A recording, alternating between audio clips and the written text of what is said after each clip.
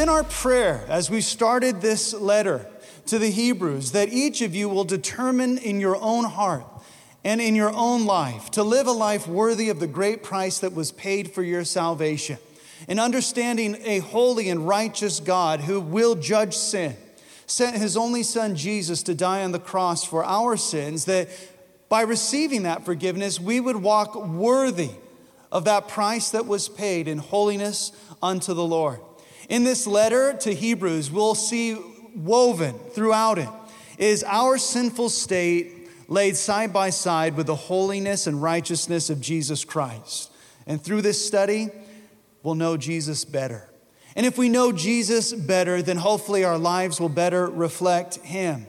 And the author of Hebrews writes in such a way that it exposes our sin and it exposes our weakness in some cases in certain areas of our life as being directly related to our lack of knowledge of who Jesus is and what salvation truly means.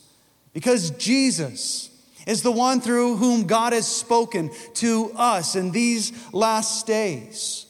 Jesus, the Word of God, the living Word of God, as John tells us.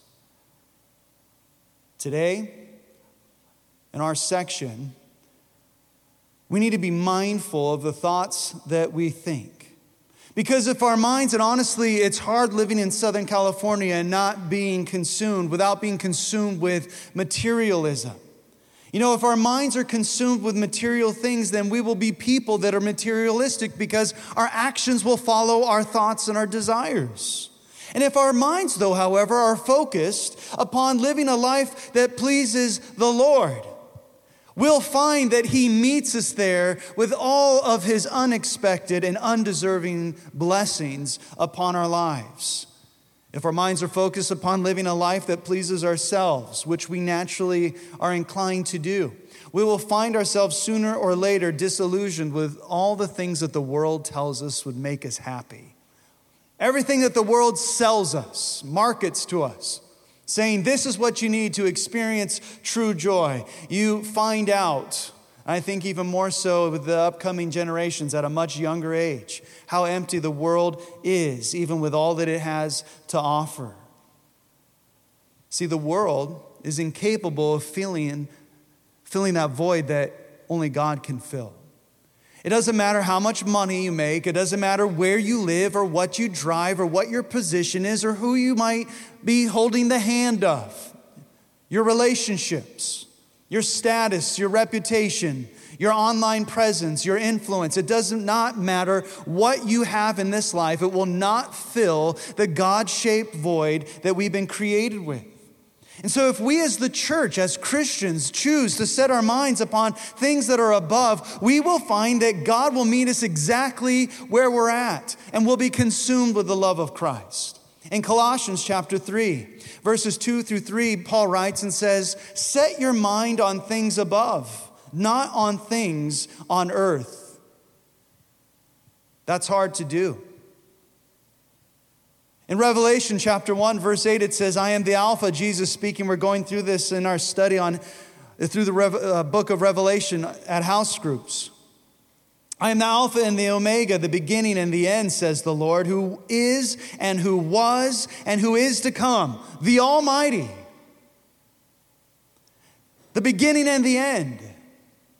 Jesus was the beginning of all things, and he is the end of all things. And this is how Jesus was able to say to the Pharisees of his day, "Before Abraham was, I am." If you look at verse 1 of Hebrews 1, God, who at various times and in various ways spoke in times past to the fathers by the prophets, has in these last days spoken to us by his Son, whom he has appointed heir of all things, through whom also he made the worlds. In John 1, I'll read verses 1 through 4. This is the fourth gospel. "In the beginning was the Word. The Word was with God, and the Word was God. He was in the beginning with God. All things were made through him, and without him nothing was made that was made. In him was life, and the life was the light of all men. we understand that Jesus is the one behind all that exists in our creation. We just read from John that without him, nothing was made that was made. In Colossians chapter 1, verses 15 through 17, it says, speaking of Jesus, that he is the image of the invisible God. And we'll get more from this passage a little bit later on. But it says he's the firstborn over all creation. For by Jesus all things were created that are in heaven and that are on earth, visible and invisible. Whether thrones or dominions or principalities or powers, all things were created through him and for him, and he is before all things, and in him all things consist. So Jesus, what we're looking at here in Hebrews, he is the connection between everything that has begun and everything that will end, and then everything in between. As we read in Colossians that all things are not only created, but all things consist or are held together. Lord, you hold all things in your hand, and all that is in your hand you hold together. So there's no existence apart from Jesus. Even those who have rejected God, in so doing, have, in all honesty, rejected the very one that gave them breath and holds their breath in his hand. So it's by Jesus that all things were spoken into existence. It's by Jesus that all creation is held together. He holds them by his power. He upholds each moment of life as we know it until the end. This is the one who laid down his life for the sins of the world. This is the one through whom God is revealed to his creation. This is the one that we call Savior and God. In verse 3 it says, who being the brightness of his glory and the express image of his person, and upholding all things by the word of his power, when he had himself purged our sins, sat down at the right hand of the majesty on high. Jesus, who is the brightness of his glory, the image of his Father. You know, if you were a sinful person, it would be impossible to approach God. You would be consumed. God would not look upon sin. Even back in the book of Exodus, the second book of the Bible, in chapter 33, verses 20 through 23, Moses, whom we all have heard of, had an interaction with God. But this interaction would have killed him if he would not have been protected by the Lord. I'll read it for you so you can hear it for yourself. The Lord said to Moses, Moses, you cannot see my face. This is verse 20 of Exodus 33. For no man shall see me and live. And the Lord said, here is a place by me, and you shall stand on the rock. So it shall be while my glory passes by, that I will put you in the cleft of the rock, and I will cover you with my hand while I pass by. Then I will take away my hand, and you shall see my back, but my face shall not be seen.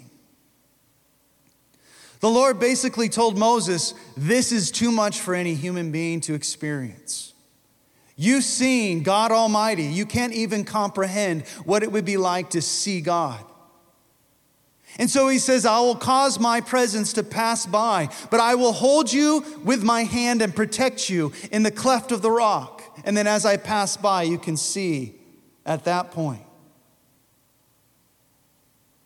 The light of God's glory was so illuminating to Moses that we read of the effects of Moses, his experience, Moses' experience in the following verses in Exodus 34, verses 29 through 33. I'll read it to you so you can get the big picture. It says, now it was so that when Moses came down from Mount Sinai, from that meeting with God, and the 2 tablets of the testimony were in Moses' hand when he had come down from the mountain, that Moses did not know that the skin of his face shone while he talked with him.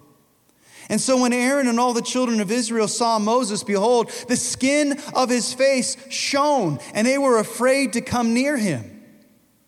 Then Moses called to them, and Aaron, his brother, and all the rulers of the congregation returned to him, and Moses talked with them. And afterward, all the children of Israel came near, and he gave them as the commandments all that the Lord had spoken with him on Mount Sinai. And when Moses had finished speaking with him, or with them rather, he put a veil on his face. You seen those tack lights that are extremely bright, shine? That was Moses' face. Even being held where he couldn't see the face of the Lord, the glory of God passed by and it charged his battery. His face was radiating light from being in the presence of the one who is the light of the world. This was the effect of God protecting Moses from the brightness of his glory. And so when you read verse 3 again, it says, who being the brightness of his glory and the express image of his person, you get a little greater understanding of who Jesus is. He is the radiating light of God's glory.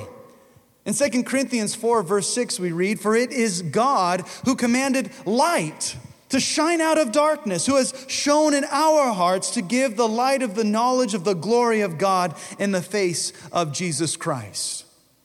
So even our darkest parts of our life, the light of Christ shines. As dark as the world gets, the light of Christ still shines. Before there was even a world to live life in, God said, let there be light, and there was light. It's God. It's God who has shined the light of the gospel through Jesus into our sinful hearts. It's God who will shine even in your darkest moments. And the reason that we don't understand really what Jesus said in John 8, verse 12, he said, Jesus spoke to them saying, I am the light of the world. He who follows me shall not walk in darkness, but have the light of life. We do not even fully understand that. You follow me, I am the light of the world, Jesus said. Before there was even a world to live in, I was the one who created all things. And we read in Hebrews that no man can see God the Father and live, and no one has seen the Father except the Son. And as Jesus told his disciples in John 6, verse 46, he says, not that anyone has seen the Father except he who is from God, he has seen the Father. Jesus said, I've seen the Father. And his disciples later on would come up to Jesus and say, Lord, show us the Father. We want to see him. And Jesus replies in John 14:9, have I been with you so long and yet you have not known me, Philip? He who has seen me has seen the Father. So how can you say, show us the Father? Jesus, God incarnate, God in human flesh. Paul describes it in Philippians 2:6 that Jesus as being in the form of God did not consider it robbery to be equal with God. Interesting in the Greek language, which you know the New Testament was written in, but in Philippians chapter 2, verse 6, where it says Jesus being in the form, the Greek word there can be described as this, or defined as this rather, and it says, describes that which a man is in his very essence and which cannot be changed. It describes that part of a man which in any circumstance remains the same. Being in the form. Being in the form. When Paul uses that word in Philippians, being, he is informing us that Jesus' deity did not cease to exist when he took upon himself skin and bones. Because some have looked at this passage and have declared that Jesus was not God. That Jesus, they would say, ceased being God when he became a man. But for your own reference, in the Greek language, there are two words to be aware of when it pertains to our one English word, form. It says being in the form of God, Philippians 2:6. The word that is used there in Philippians 2:6 for form is a word that is pronounced marphe. It's a word that is used to describe the essential form which never alters. Never alters. The word that is not used for another word that translates into our English word form. So there's two Greek words and we have one English word form, which we read in Philippians 2:6. The word that was used was the word that means that something never changes, it never alters. The other word that was not used is a word pronounced, well, it sounds phonetically like this, schema. This word, if they would have translated, if that would have been the Greek word used there in Philippians 2:6, it would have meant that outward form changes with the circumstances. It can change from time to time. He could be partially God, he could not be God, he could be God, it could change. That's the word that was not used, and that was intentional. It was intentional because we need to understand that Jesus is not a created being. He is not an angel. He is not lesser than God. He is God. He is the form, the physical, what we have seen here in the scriptures. He is the embodiment of God. He never ceased to be God. So Jesus' deity was never altered by time or circumstance. That inmost nature of God was expressed through Jesus. Jesus was in pre-incarnate existence, meaning that he existed before he came to earth. That's what we're reading about in Hebrews. He existed before he had a human body. He did not cease to be God when he was clothed in humanity, and we see that from the language used there, even in Philippians 2:6, being and form. The writer knew exactly what he was saying. Jesus is God. And even that phrase, "did not consider it robbery to be equal with God," describes how Jesus, in human form, was not in a place of being less than God, for he was still God. As if he were trying to grasp for, the divine, like many men and women are today. I will be God. I am God. No, Jesus did not consider it robbery to be equal with God because that's who he was. He had priority and supremacy over all things. He existed before time and supremely above all that is created, for he created all things. He is the creator. And I'll say this again.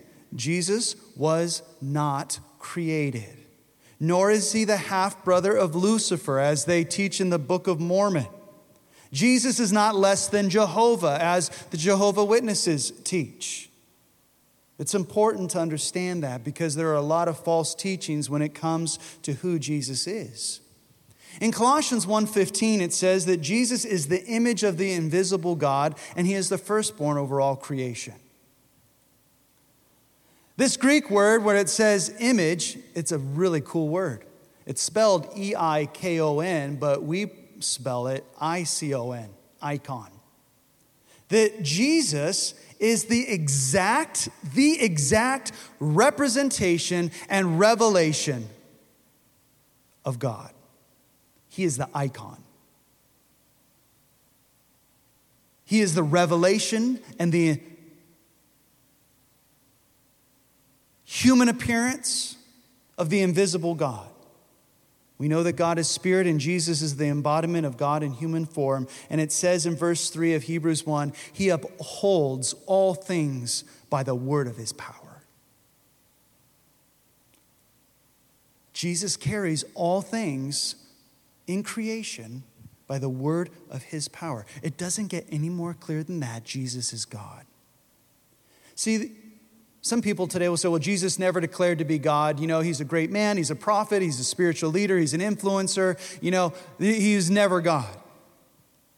The religious leaders of Jesus' day, they understood exactly who Jesus claimed to be. And if you're any bit of a historian and you're trying to get to the facts, you would evaluate someone's statement by how it was perceived, how it was received, what was exactly said, so that I could have a greater understanding of what was meant, the motives behind it, the thought behind it, the context of everything that was being communicated. The religious leaders of Jesus' day knew exactly what Jesus declared to be, that he was God. In John 5:18, it says, therefore the Jews sought all the more to kill Jesus because he not only broke the Sabbath, but he also said that God was his Father. You ready for this? Making himself equal with God. That's who we are talking about today. This is who Jesus said he was. This is who the people of his day believed he was saying he was. And this is who we know him as today. He upholds all things by the word of his power. He created all things. He knows how everything works. He holds it together. And through science and the study of our universe, we just see every day how complex nature is, how complex our world is. We're discovering new things about the human body, our environment, the galaxies, you name it. It's amazing. And Jesus holds it all together by the word of his power. And it says in verse 3, when he had himself purged our sins, he sat down at the right hand of the Majesty on high. And here we see in the latter part of verse 3, the two parts of Jesus' work, two distinct works of Jesus. Number one, purging our sins. And number two, sitting down in heaven.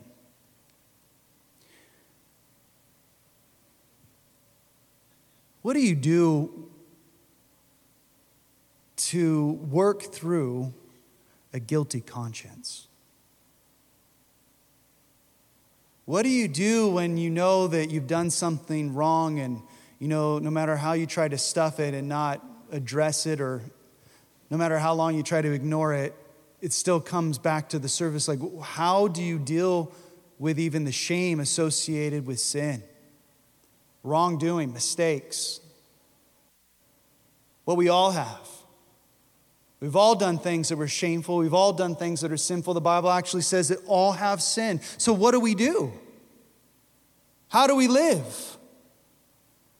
When it says that Jesus purged our sins, it says he removes our guilt and he purifies us. So Jesus personally purged our sins, which speaks of this. Please pay attention. Not only removing our sin, not only removing the consequences of our sin, but he also removed our shame. So Jesus not only died to remove our sin, but to remove our shame that was associated with that sin.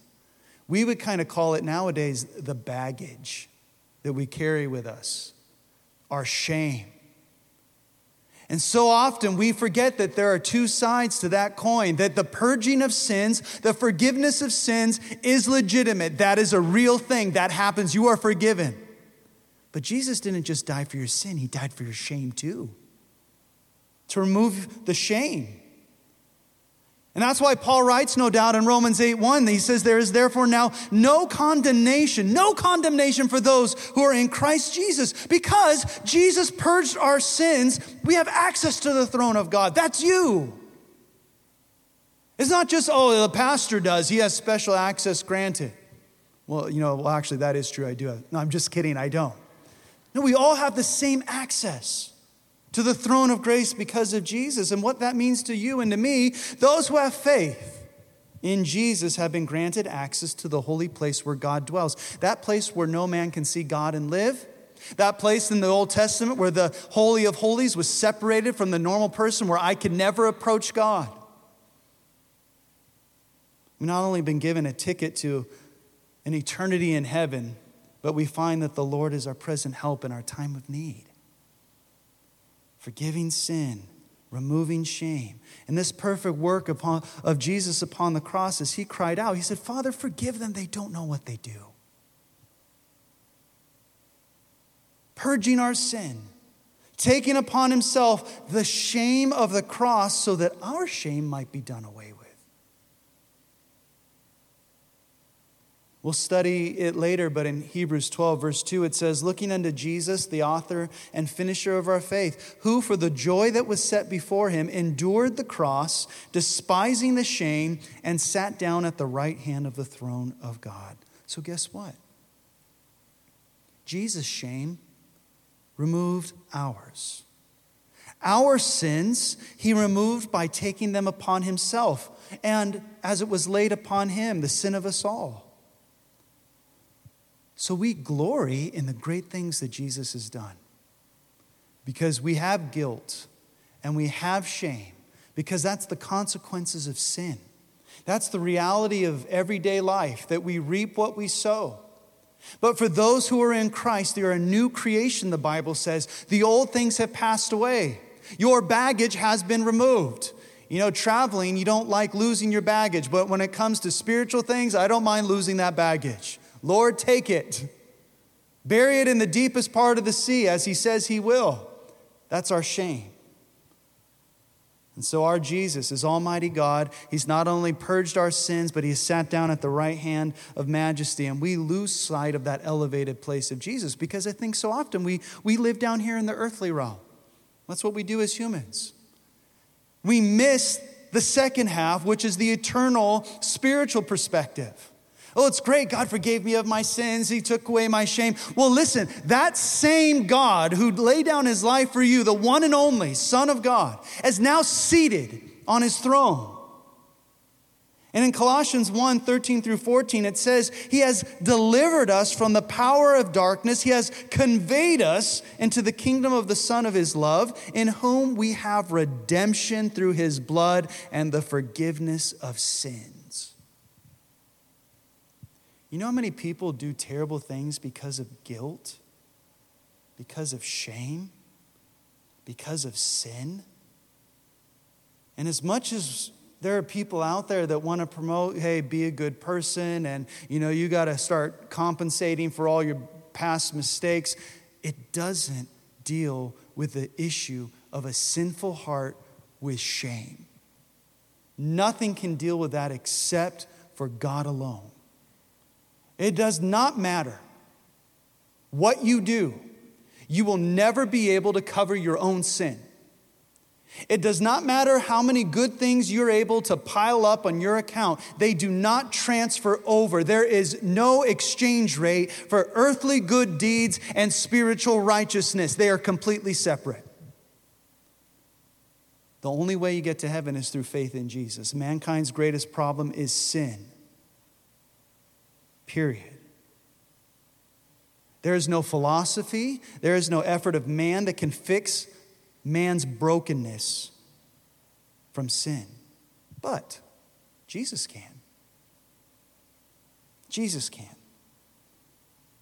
Delivers us from darkness, forgives us of our sins, removes our shame. He sets us free from the power of darkness. He transfers us, if you will, into his kingdom. He's ransomed us from the bondage of the devil, and he has made us pure in his sight. This is the relationship with Jesus that I hope that you are cultivating. This is not a religion. This is not man's attempt to reach God.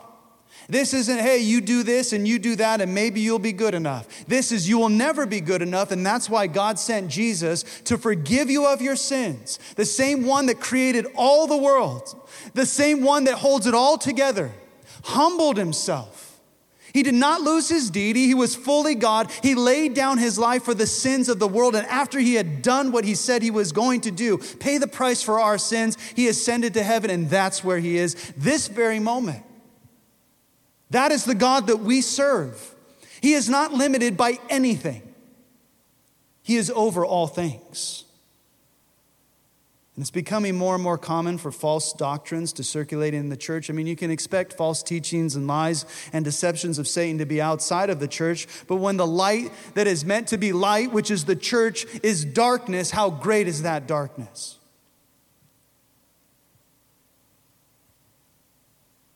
And that's why, if this is your church, the whole reason why we are here is to glorify the Lord and to teach you what the Word of God says so that you might be able to, in your own personal life, in your marriage, with your children, with your job, as you interact in the world around you, that you might know the truth, that it might set you free, that you might shine as a light in the dark world, because Jesus said, I am the light of the world, and if the light of the world is in me, then I must let my light shine before men, that they see the way that I live and the way that I communicate and glorify my Father in heaven. That's why I'm here. I mean, all the lies from Satan, they're all the same lies. It's the same old stuff throughout history, except they're rebranded and repackaged to be something new. You know how many companies have rebranded or repackaged the same product?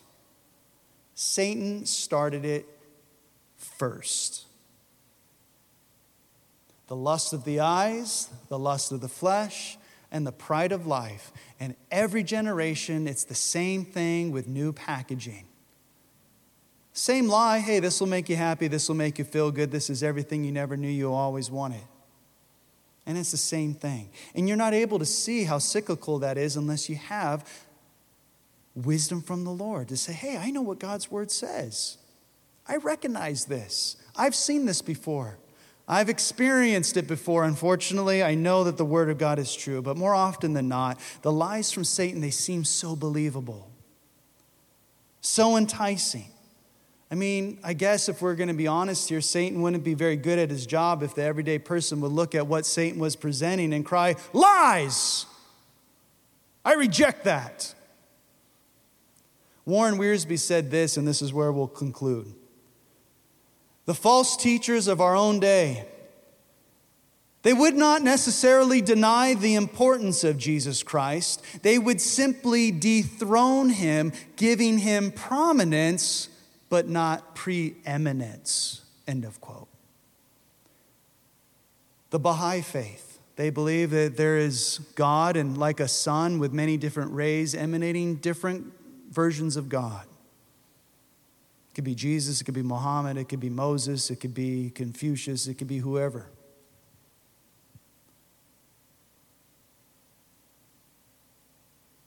Every religion will dethrone Jesus. I know who Jesus said he is. I know that there were not words that could be mistaken like go one way or the other. It was very, very, very, very clear Jesus is God. He is not the number 2. He is not the number 3. He is not he is God. And so every other religion will say, no, Jesus is a great prophet. Jesus was a great man. He did good things. They'll give him a prominent place in history, but they don't give him preeminence. And so that's why we're determined to proclaim Jesus, Creator, Savior, God. Make no mistake about it. Because when it comes down to it, what you do with Jesus is the deciding factor between eternal damnation and eternal life. He is the way, he is the truth, he is the life. No man comes to the Father except through him. When you look at other religions, hey, who do you say Jesus is? Not God. Not the only way to get to heaven. And then you should say, aha, I see. And you'll know that even with those that would call themselves Christians, where does Jesus slot into your religion? Where does Jesus factor into how you're saved? And if Jesus is not equal with God, that is called a cult. That's important to understand. That's the definition of taking who Jesus said he was as God and lowering him to a place where he is less than God. So you know what the truth is, and the truth will set you free. And if you have friends or family or people that are trying to find the truth, what a great opportunity to be able to share the truth with someone because you have the truth. So Jesus created all things, holds it all together, purged our sins, and sat down in the heavenly kingdom. Let's pray. Father, we thank you for your word. We thank you, Father, for who you are. Lord, as we look at the big picture, the doctrine of what the entire Bible has to say about your character, your power, what you have done, who Jesus is, I pray, Lord, that you would give us a growing understanding of who you are. I pray, Lord, that our eyes would be focused on you. I pray that you would help us to be men and women after your own heart. Lord, if we have hidden sins, we repent from those things and ask that you would forgive us, Lord, and help us, Lord, in those areas that we struggle in. And Lord, I pray that whatever your plan is for our church, which is really your church, Lord, and we're stewards of it, Lord, whatever your plan is for your church here at Vision City, Lord, we ask, God, that we would be a church that is collectively walking in the Spirit, not fulfilling the lusts of the flesh, being a light in a dark world, and ready to be used by you in ways that we would never have even dreamed of. So, Lord, we ask that you would go before us, prepare our way, and bless us now. In Jesus' name, amen. Let's all stand.